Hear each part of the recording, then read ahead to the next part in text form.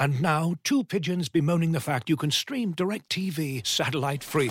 Hey, Frank, a little birdie told me you don't need a satellite dish to get DirecTV. What's little birdie? Was it Jimmy the Sparrow? It's a figure of speech. Point is, you can stream DirecTV over the internet now. Oh, sure. Next you're going to tell me those big birds are made of metal and filled with people, right? You mean airplanes? Stream DirecTV without a satellite dish. Visit DirecTV.com. High-speed internet service required. Terms and restrictions apply.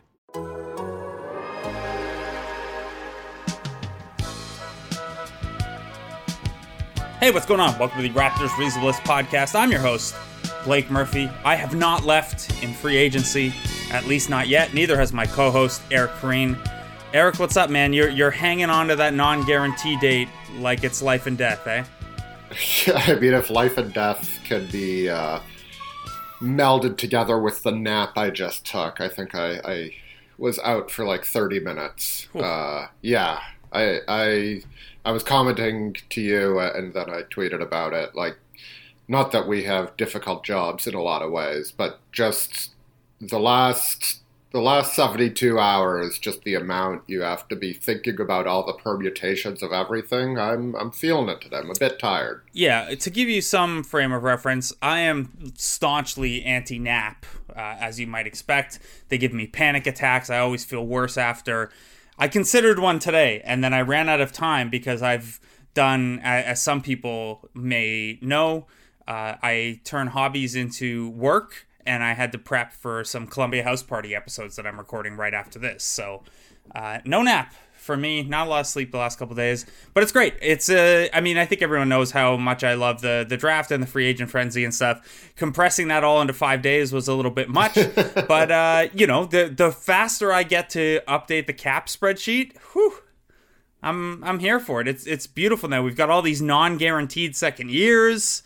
Oh, baby. The permutations are permutational. Yeah. There's a lot of them. We've still got Nando De Colo on the books as an RFA, most importantly. You really can't ask for much more than that, I don't think. You can't. No. If you're listening to this, welcome. If you're not already a subscriber to the written side of The Athletic, oh boy, have you missed out on a lot of content this week. Luckily, you can catch up. That's not going anywhere. The training camp doesn't start for like 7 minutes, so you have time to catch up. Things you may have missed. The Raptors drafting Malachi Flynn and Jalen Harris. The Raptors being told by the federal government that they cannot play in Canada to start this season, and they'll play in Tampa instead. The Raptors losing Serge Ibaka and Marc Gasol and turning around and signing Aaron Baines and DeAndre Bembry and re-signing Chris Boucher. That's a lot. We had you covered for all of that. If you're not a subscriber yet, go to theathletic.com/we6. That's the number 6. And you can get a subscription for just $1 a month right now. That's back, but only for you, our loyal podcast listeners. So theathletic.com/we6. Sometimes if you just click one of our articles on web instead of mobile, the flash sale pops up anyway. But that's the hard link. If not, Eric, before we get into the specifics of who's out and who's in free agency, how you feeling just about everything in general? Everything basketball related in general, not everything in general. I think you have therapy on your next Zoom call, not this one. Yeah, I mean, that's obviously where my mind went, and that's why I started laughing. I think it's okay. I think shooting, as we expected, was well compensated this offseason, or better compensated than any other single skill, I believe. I think, what went on with the Raptors, as we'll get into, was certainly jarring, particularly emotionally, even if we were prepared for it potentially coming to pass. But not surprising how, the manner and how the Raptors responded to it. And like, thinking about the Eastern Conference, like, I think Atlanta is the one team that has notably gotten, especially if Bogdan Bogdanovic ends up going there. He signed an offer sheet as a restricted free agent. Like, their talent has certainly gone way through the roof. But other than that, this isn't to say teams won't be better than they were last year, because obviously, especially in Brooklyn, there are injury cases. But other than that, I don't think there's one Eastern Conference team that over the last week or over the last 10 days has gotten like way better to the point where the Raptors can't even sniff them anymore. So I guess that's how I'm feeling. How about you? Yeah, it's all right. There are some teams that I thought have had really nice weeks when you include the draft. The bulk of those teams are in the Western Conference. So I think it was you that pointed out that maybe we're headed, especially with the more balanced schedule this year, maybe we're headed for some East teams with some truly awful records. Just a thought? Just a possibility? I think it's probably real. Yeah. Well, you said it's a possibility. I would say it's maybe even a likelihood. Yeah. No. The bottom of the East is bad. Yeah. In my most recent article that just went up minutes before we started recording, at the end I sort of put the East into tiers as it sits now, and the last 4 teams are just maybe the 4 worst teams in the league. And it's gonna be ugly. But I mean, what's new? You have just no faith in the Detroit Pistons' infinite centers, eh? It's look. You know how much I love James Edwards at The Athletic Detroit. I'm glad he got a lot to write about, especially on Friday night. I don't envy his task of having to make sense of that in real time. Yeah, I mean, we were DMing a little bit on Slack, and I was trying to like update a Pistons cap sheet while he was like obviously doing his job and reporting and stuff. And what a mess that was to walk through. Yeah, and I do get anyway. This isn't a Pistons podcast. I don't think they're going to be very good this year now. Yeah. How do your tiers in the East change with the news that just came down from Shams Charania of The Athletic that Taco Fall is back with the Boston Celtics on a 2-way? Well, I guess Boston will lose one more playoff game than they should. I guess that's the only because of bad inbound protection. By the way, in your tiers, I think you have Brooklyn too high and Philly too low. Yeah, it's fine. Yeah, reasonable minds can disagree. All right, so in tracking the Raptors' moves, the first one that came down was that Serge Ibaka has left. He's signing with the Los Angeles Clippers for 2 years and $19 million. Marc Gasol soon followed to the Los Angeles Lakers for a 2-year minimum deal. Eric, I know that, a lot of the times we separate fandom from, the journalism side of our job, quote unquote journalism, since we cover basketball.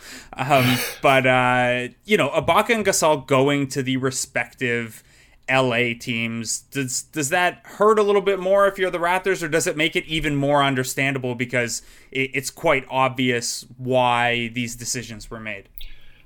Like, can it be both? Like, yeah. It's like kind of annoying that key contributors to the 2019 champion Toronto Raptors continue to sign in Los Angeles, but these are good players, and those are 2 of the teams with the best chances of winning the 2021 title. So, of course, those teams are hyper-aggressively hunting those players. And, of course, those players in the back half of their career want to go to teams that have a good chance of winning the championship. It does hammer away at a long-term insecurity about guys not wanting to stay in Toronto that I don't think is, fair, but also 3 of these guys the Raptors did try to keep.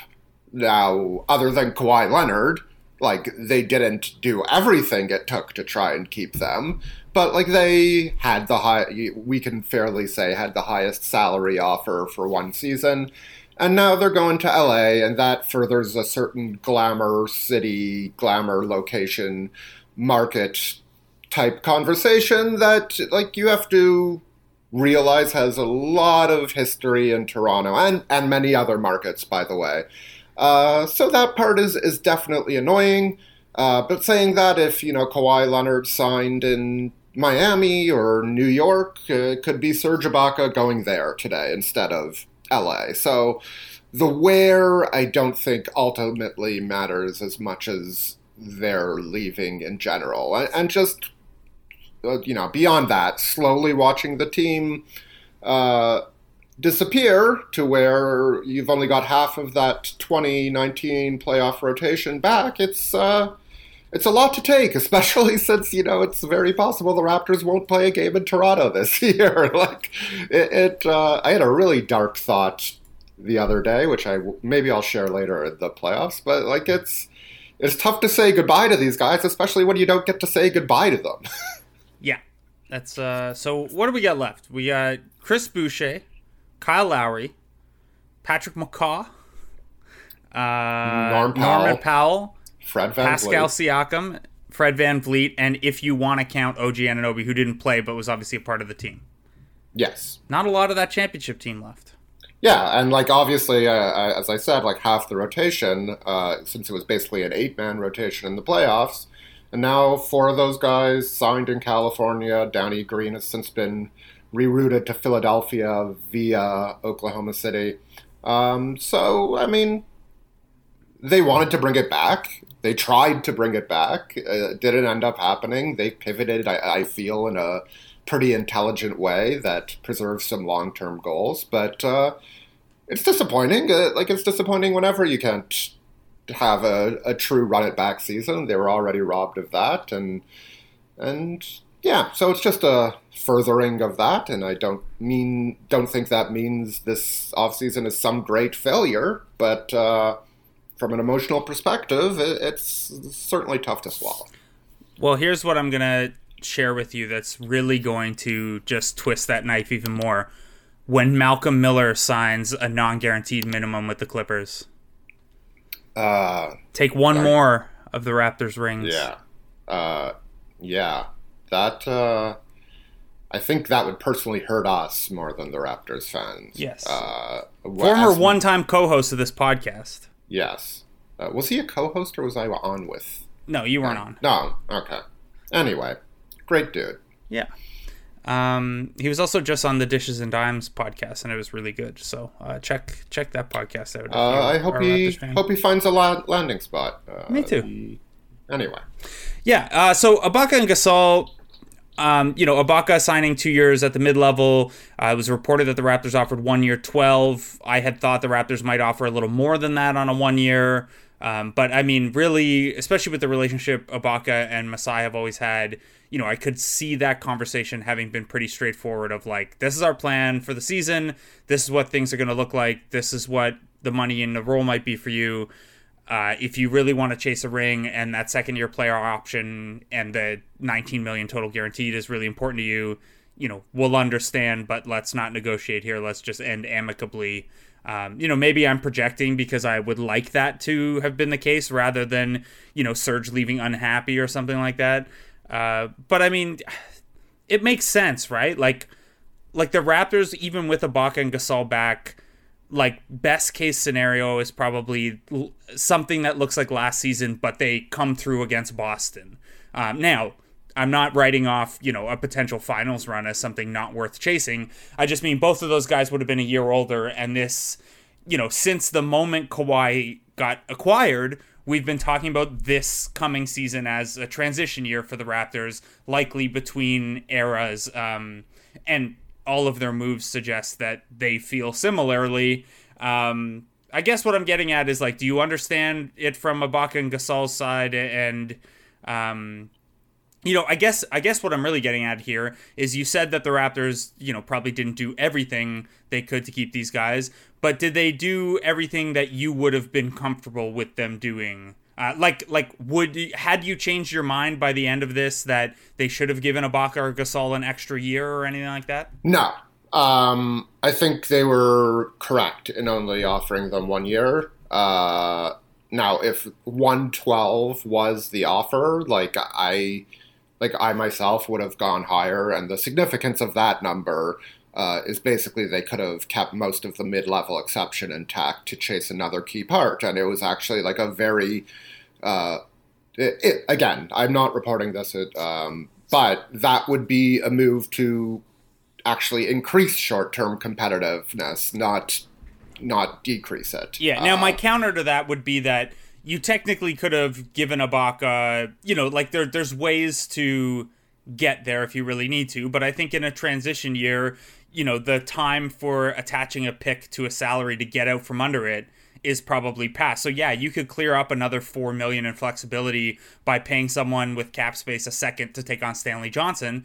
But one of the prime targets to take on such a player, the Detroit Pistons, first of all, already had Stanley Johnson, and second of all, don't think reunion. He's not a center. So what use would the Pistons have for him?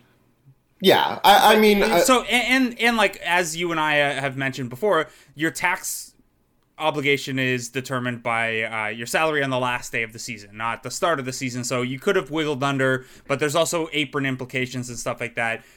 They could, basically what I'm saying is they could have found a way to give Ibaka more than 12 and still use the mid-level, but jumping through all these hoops to do that, given what they ended up being able to do at the center position, given what their priorities are this year and next, I think it's understandable.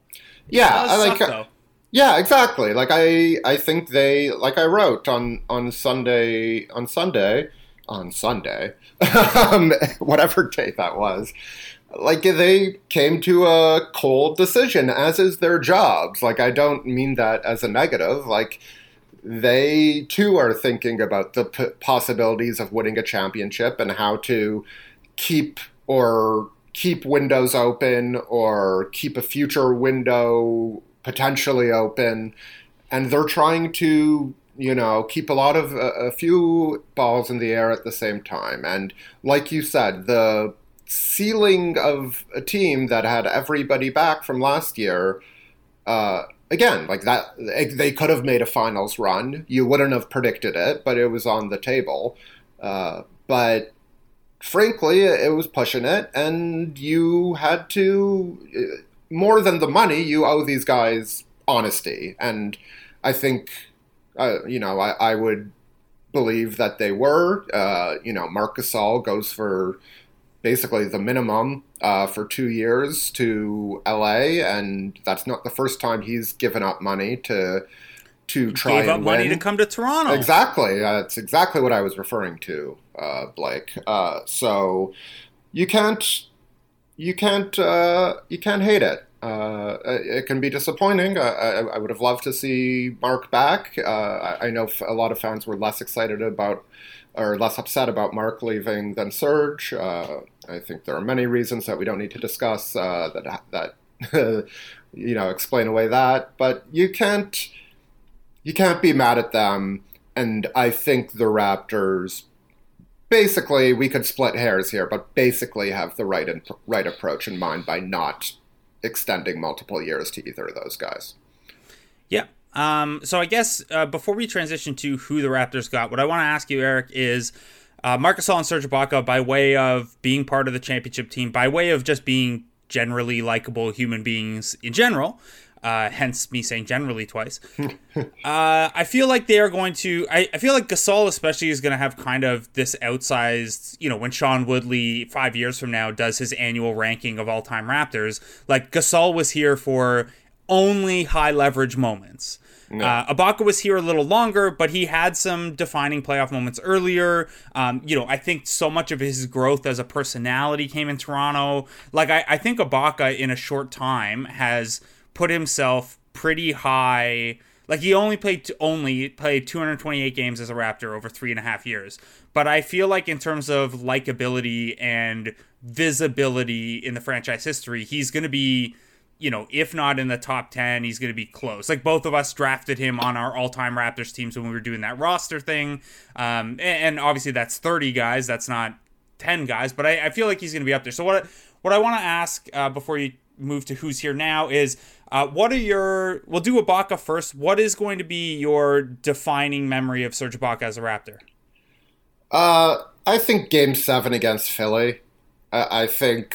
Oh, yeah, the pull-up over Ben Simmons? That shot, but also, like, the Raptors were kind of shook in that game. Like, their offense was not working. Kawhi, I think, finished with, 39 shots in that game? Like, it was not a pretty game, and there was a lot of hesitation from a lot of guys, and Serge wasn't hesitating. So if you want to say a single shot, like, sure, that shot, but I thought just his whole demeanor and the fearlessness with which he played was really important, and it went on to be really important for the rest of that run. And then, like, for that to carry over into, his best shooting year in the NBA is pretty damn impressive at the age, at 31, and the way his game grew. Forget what he did off the court, and obviously, that will be a huge part of his legacy. But the way his game grew, if we think back to 2018, when the famous, what was it called? Now I've forgotten. Culture reset? Yeah. Serge was the guy who was coming along slowly with that. He was the guy who couldn't figure out the path. Like, Jonas was doing great, and nobody thought that. But Serge was the guy who couldn't make the next pass. And, like, over the course of the next few years, he really figured it out. And I think... So, yeah, the one memory, I think Game 7 against Philly. But overall, just, like, the narrative arc of his both on-court and off-court career are really things that will stick with me. I've got, I'm going to share two here. They are both, well, one is kind of on the court, but not really. And it's when he, like, wrung Marquise Chris by the neck. And that's my favorite story I wrote. Yes. Was his about all his missed punches. Why can't Ibaka land a punch? Which I was not. I should say never. I would say he has never yet tried to punch me over that story. So I am eternally thankful to Serge for that. That's good. I think my other one that'll stick with me is in the 2017-2018 season. So this was kind of like, this was pre How Hungry Are You? Serge still wasn't like really there yet as a personality. He was still a little prickly with us. This was before he did Danny Green's podcast talking about how... Yeah. This is before he did Danny Green's podcast talking about how we make so little money that changes perspective on us. And I was having... The locker room had cleared out, and I was just like kind of having a personal conversation with CJ Miles. And Serge like came out, and it was just the three of us in the locker room, and he engaged in that conversation. We were talking about... I had been talking with CJ about, the social media side of things for a player or a player's family. And it was the first time, oh no, the Pelicans signed Wenyen Gabriel, another one of my camp flyers. Sorry. It was the first time I'd really like had a personal conversation with Serge and heard him kind of open up in a personal way. And I won't share any of the details of it, but that was kind of, in retrospect, like a glimpse that he was starting to open up with us, and then obviously, a lot of that was self-directed for him. But yes, also what you thought I was going to say, the whole thing about him realizing how little we made and that he should be nicer to us as a result. Yeah, that's what they should tell rookies at the rookie symposium about dealing with the medium. Yeah. Just that minimum contract feel you're pity. On, yeah. That minimum contract you're on, cut that, by 12 or 15. All right, Eric, same question for Marc Gasol. It's actually a story that one of our colleagues wrote, Eric Nem at The Athletic Milwaukee, who talked to Giannis Antetokounmpo after the Raptors eliminated them in 2019. He talked to Giannis sort of about what he learned, and he talked about, like, dreaming about seeing Kawhi and Gasol smothering him in like, traps or in those situations, and, like, seeing them. He didn't use the word nightmares, I don't think, but that's how it came across. And I think, like, that's it, right? Like, this guy knew how to defend at such a next level, such a different level to what we've seen before from the center position. It wasn't just the one-on-one, slowing down Joel Embiid, although obviously that, 0-point Embiid performance from the beginning of last season stands out. And, every game against Joel Embiid, more or less, over that run stand out. It was just the IQ on that end. The hug with Joel Embiid after Game 7, and then being one of a few reporters to talk to him about it before the Milwaukee series started. That was, I think that got showed a lot who Marc was as, like, a person, as, as a player, as, he really thinks about the world in a broader context. He really shows empathy in a lot of ways, and he's just one of the more sort of one of the wiser Raptors I can remember. And again, that's on the court, but even more so off the court, I would say. I'm going to take your defensive one about the traps and flip it to the offensive side. And I forget which game this was. It was in the relaunch. And there was a play where Gasol, as he did so often this year, just like passed up the widest open of wide open threes. And I was like, I don't get demonstrative when I'm watching games, but I was like, hands on my head, like, why? And then the play developed to where I forget who it was. I want to say it was Van Vliet, but an even better 3-point shooter ended up with like an even better look at a three. And it was just like that doesn't excuse Gasol not shooting a lot of the time, but it was such a good snapshot of like Marc Gasol is smarter than everyone else at basketball. Just don't doubt what he's doing and what he's seeing. And like that's an extreme example, but that was like that happened 2 or 3 times a game where Gasol did something and you were like, well, I didn't even see that as a possibility. As I was watching it unfold. So, just such a next level thinker of the game. Yeah. And I know fans were frustrated. Not all fans. A lot of fans were frustrated by him, as the season wound down and as last season started. He really did struggle offensively in many ways. But I'd say he's more likely than not to end up in the Hall of Fame, especially because of his double championship year. And just, again, such a great thinker of the game. It was I think watching him and Kyle Lowry on the same team spoiled both of us in terms of like basketball IQ and getting to appreciate that every night. Sure did. All right, let's transition to who is inbound then, because if Ibaka and Gasol are out, the Raptors have a need in the front court. They started to address that need first by signing Aaron Baines, then re-signed it. Well, I don't know if they actually did it in this order, but this is the order it was reported in. They signed Aaron Baines, they re-signed Chris Boucher, they then signed Alex Len and DeAndre Bembry.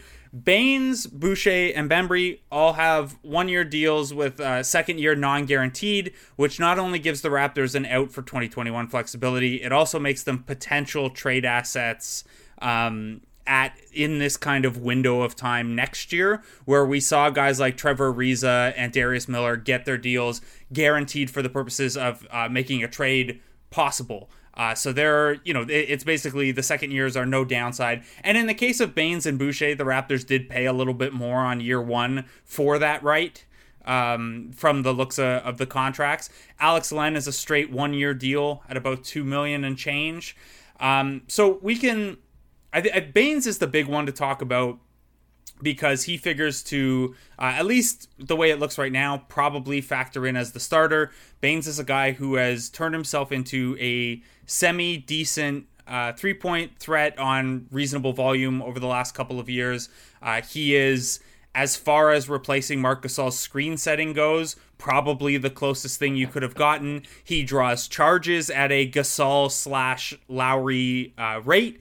And then the big thing that he does that I think will obviously help the Raptors is every season of his career except for one, he has had at least a 75th percentile impact on defensive rebounding for a big. So I mea culpa here. In my write-up, I called Baines an above-average rebounder, which probably undersells it. As someone in the comments pointed out, by 5-year RAPM, he has the highest defensive rebounding impact. Cleaning the glasses stats aren't quite that rosy, but he's been between 75th and 96th percentile driving defensive rebounding in all but 1 year of his career. And when I say driving defensive rebounding, what I mean is that it's not necessarily him that's grabbing the rebounds, but because he's a good box out guy, because he does grab his share of rebounds, the team tends to rebound very, very well with him on the floor. And I will just say, to add to that, while he is not, similar to Gasol not being a traditional rim protector, Aaron Baines has had a pronounced impact in 5 of the last 6 years on opponent shot frequency at the rim. So he is in the deterrent class of rim protector, where he might not block a ton when it gets there, but you have trouble getting there. against Aaron Baines, and that spreads across 4 different teams over the last 6 years. So this is not a system-oriented thing. He had success with that in San Antonio, Detroit, Boston, and Phoenix, and probably will in Toronto. Aaron Baines, as far as a plan C for your center position on the free agent market, not bad, Eric. Yeah, I think he replicates some of the things that both players do. Obviously, not the at-the-rim protector that Ibaka is in his best moments. He's just not as brilliant as Gasol is, and that means not always being in the right place, instead being in the right place, 8.5 or 9 times out of 10 as opposed to perfect. But I think in terms of, spending that available money, it was a wise expenditure. I would say my concern is that it's not only about Baines, it's about everybody, is they don't really have a guy who has logged those starting center minutes consistently over the course of his career. Now, I think the Raptors are going to play small more often than not, so that's not necessarily, something that's going to kill them or anything like that, but none of these guys, with exception, I think Alex Len had 1,800-minute season, but none of these guys have logged those heavy minutes and done it all year. Obviously, Len had 5 seasons of 1,300 or more, which is like, Len's played a role. Yeah. Baines, that was a couple years ago now. Yeah, yeah. If he's doing that, something will have gone wrong probably for the Raptors. But that's why they've brought him in. He's a good insurance policy and has a bit more upside. But to stick to Baines, like his shooting, I do remember that game you wrote about in your piece on Sunday when he had never hit a 3 before. Yeah, he just started to hit. I think I was there. It was in Boston, right? I think so. Yeah, I think I was at that game, and he just started to pop. I think they were corner threes. Well, he hit 3 mid-range jumpers like Serge Ibaka pick and pop elbow J's. Yeah, and I vaguely remember having the conversation on Media Row and looking how many threes he had hit before that game, and it was not very many. And since then, he went about 35% on 6.5 per attempts per 36 minutes last year. So that's more threes than either Ibaka or Gasol took. In case you're worried about that, which is a big part because we heard how often Nick Nurse said that just the threat of a guy shooting and of all of the players on his team shooting or on the floor at the same time shooting is a very real thing in terms of getting a defense to, fold a little bit or collapse a little bit or put it on edge. So I think he's like you said, I don't care what the first year price is. There's no opportunity cost here as far as I'm concerned, or almost no opportunity cost. That money couldn't have been spent in a more effective way, or in a notably more effective way, I should say. So who cares what you're paying him in the first season? That's not a thing. Yeah, maybe you're going to come up with some cap mechanic, way now about why it is important, but it's also important for potential trades, putting together, if something presents itself, the fact that Chris Boucher and Aaron Baines are making a bit more scratch than they might otherwise on without having a second guaranteed year, that's going to matter too. So I like the Baines signing. And my final thought is I really remember him giving Jonas Valanciunas a hard time. So he will give similar centers a hard time when that is his job. This episode is brought to you by Michelob Ultra, the official beer sponsor of the NBA. Want to get closer to the game than ever before? Michelob Ultra Courtside is giving fans the chance to win exclusive NBA prizes and experiences like official gear, courtside seats to an NBA game, and more. Head over to MichelobUltra.com/courtside to learn more.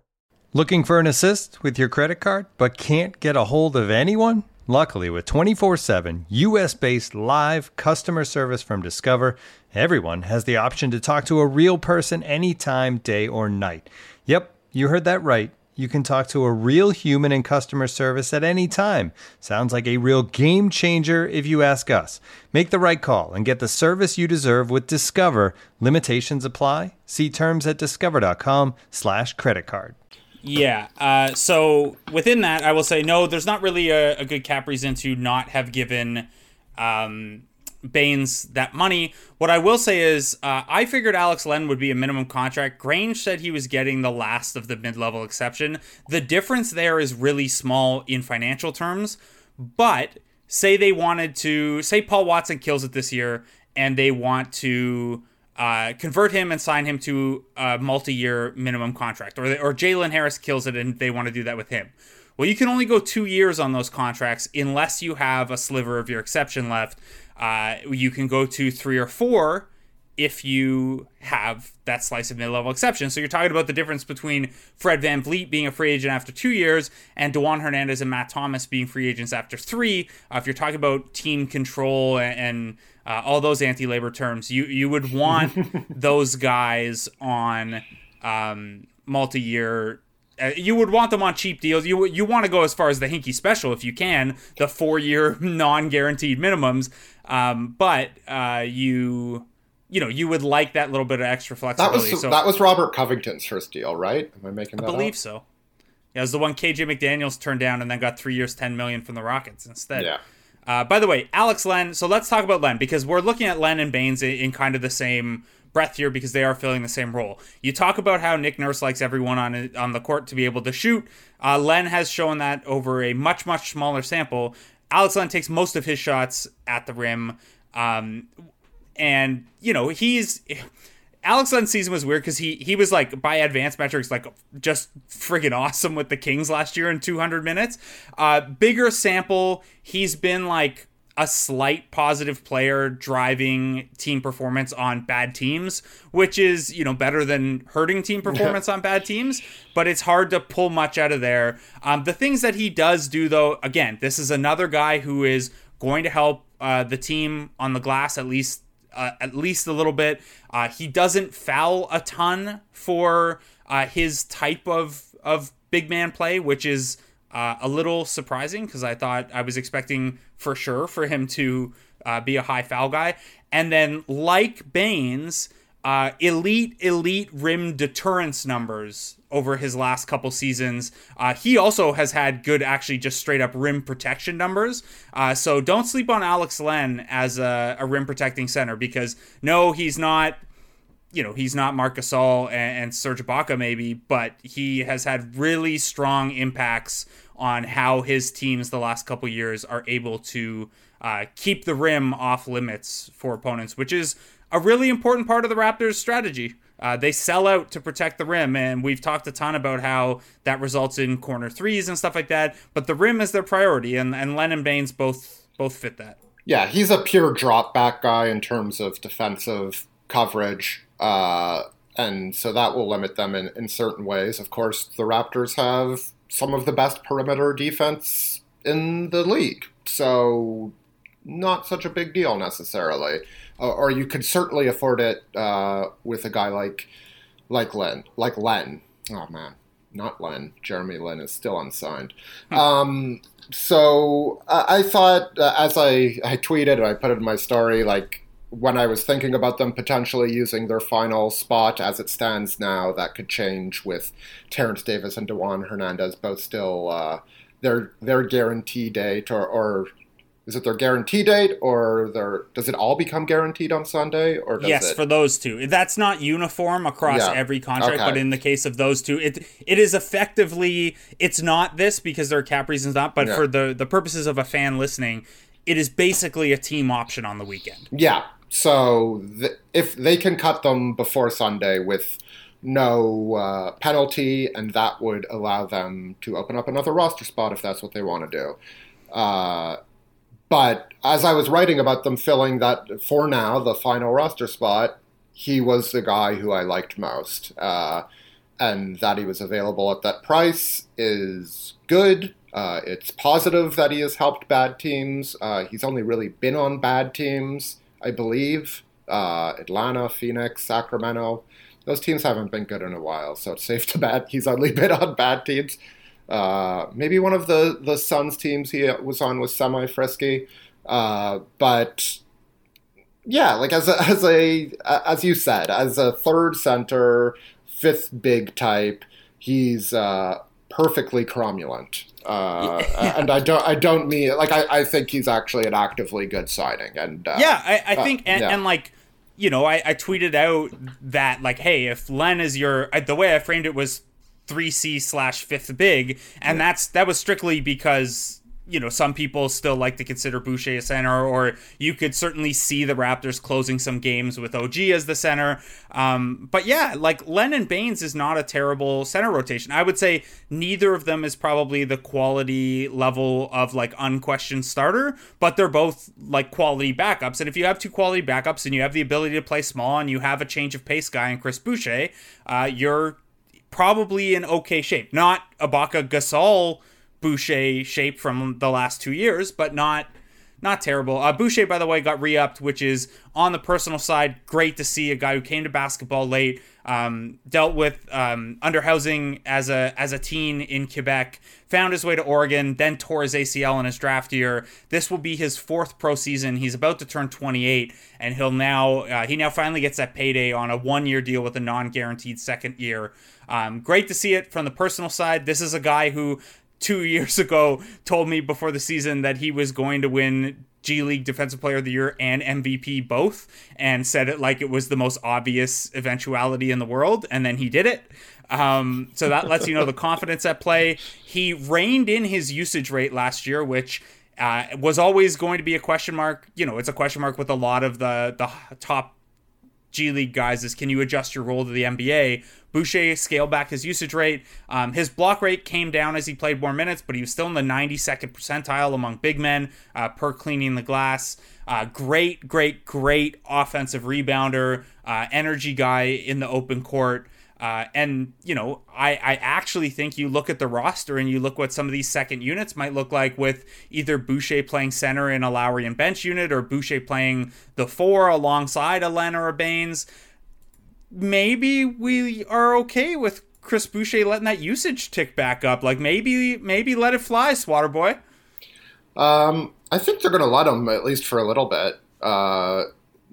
Obviously, you want him making the right decisions, and he's not a good shooter. Yeah, but if there's a guy, but who knows? Like that, I also bet like one of the things they told him is, if you're back, like, since you're so willing to shoot, you better become a better shooter. So that's something they've worked on with guys before, and it's improved. So yeah, it's weirdly like it's something that.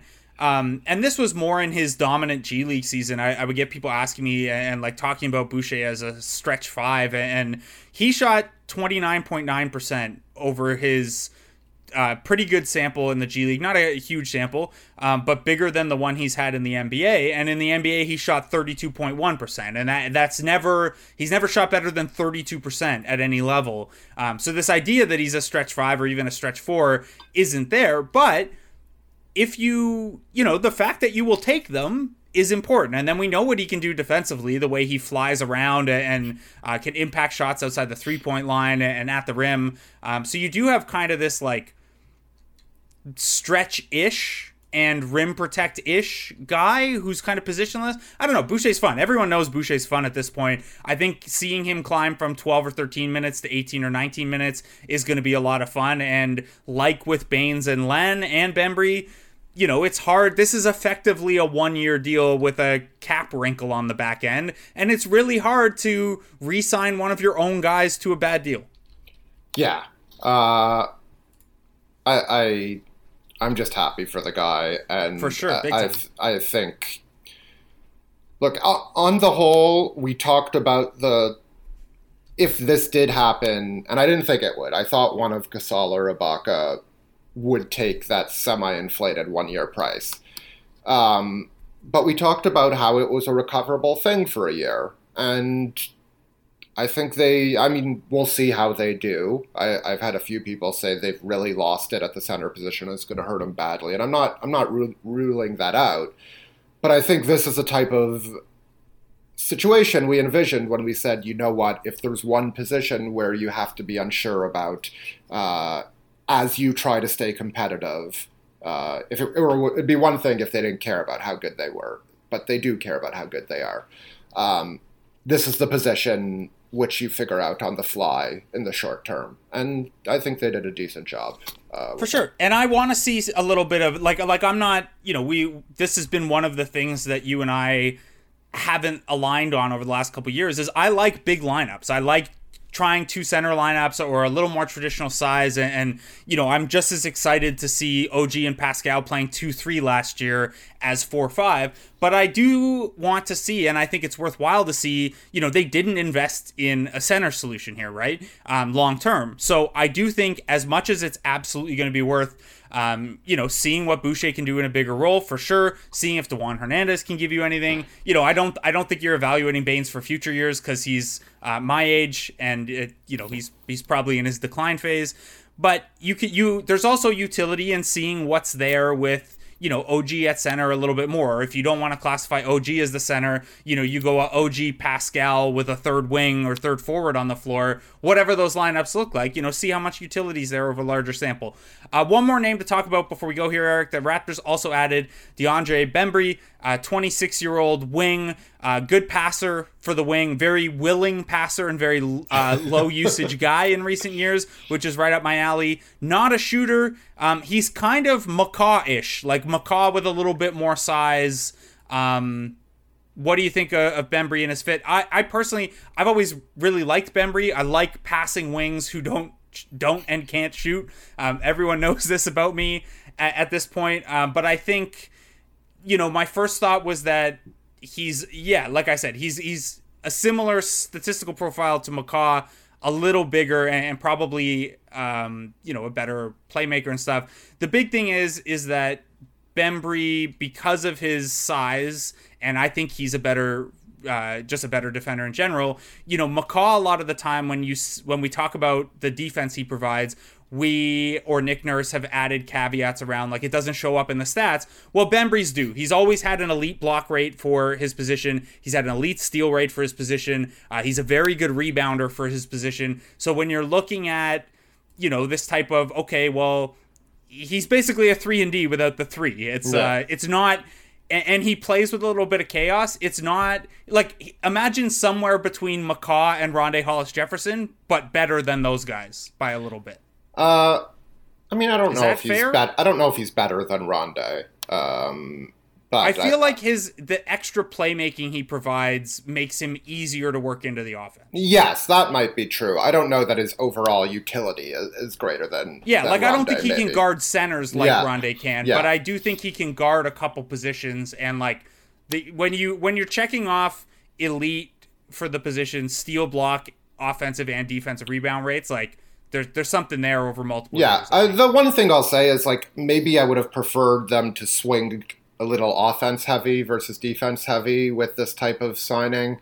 And I really don't have any guys in mind. And in general, you pay more for offense than you pay for defense. Yeah. So I also think this is maybe like we could frame this as this is it's not even offense or defense. Like they wanted a high IQ guy. Like I think there's at least a little concern about Gasol leaving and some of the IQ that leaves with that, and Ibaka leaving, and some of the kind of institutional knowledge that leaves with that, and you add another smart guy that makes the plug and play a little easier. Yeah, and like maybe that's some of the thinking there too. You look at the wing, like it's OG, Norm, and then a bunch of question marks. Basically, I mean, if you count Pascal, then Pascal's there, but there's like a lot of uncertainty about what Matt Thomas can do over the course of a year.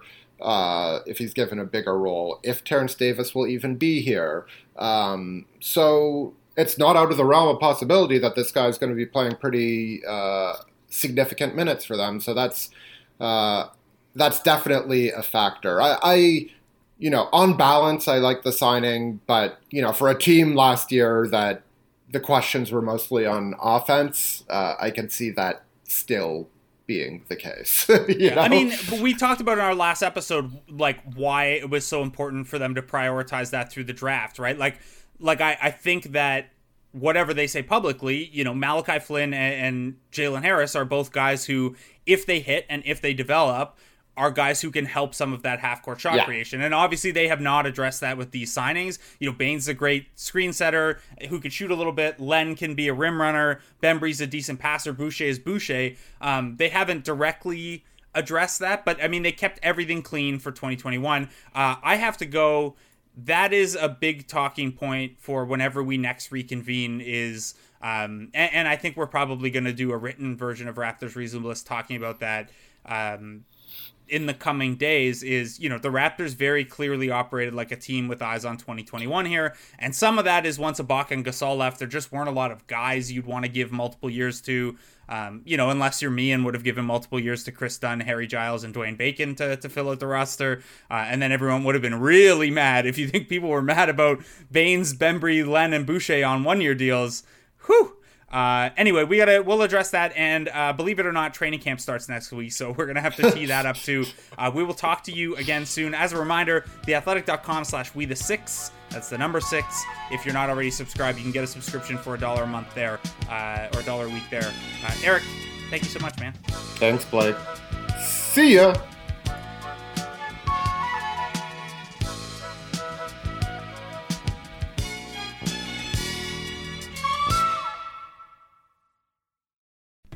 As you've probably heard by now, we've teamed up with BetMGM this season. We'll be using BetMGM lines to make all of our picks, and we'll have special offers for our listeners each week. If you haven't signed up for BetMGM yet, use bonus code THEATHLETIC, and you'll get a 1-year subscription to The Athletic, plus up to a $1,500 first bet offer on your first wager with BetMGM. Here's how it works.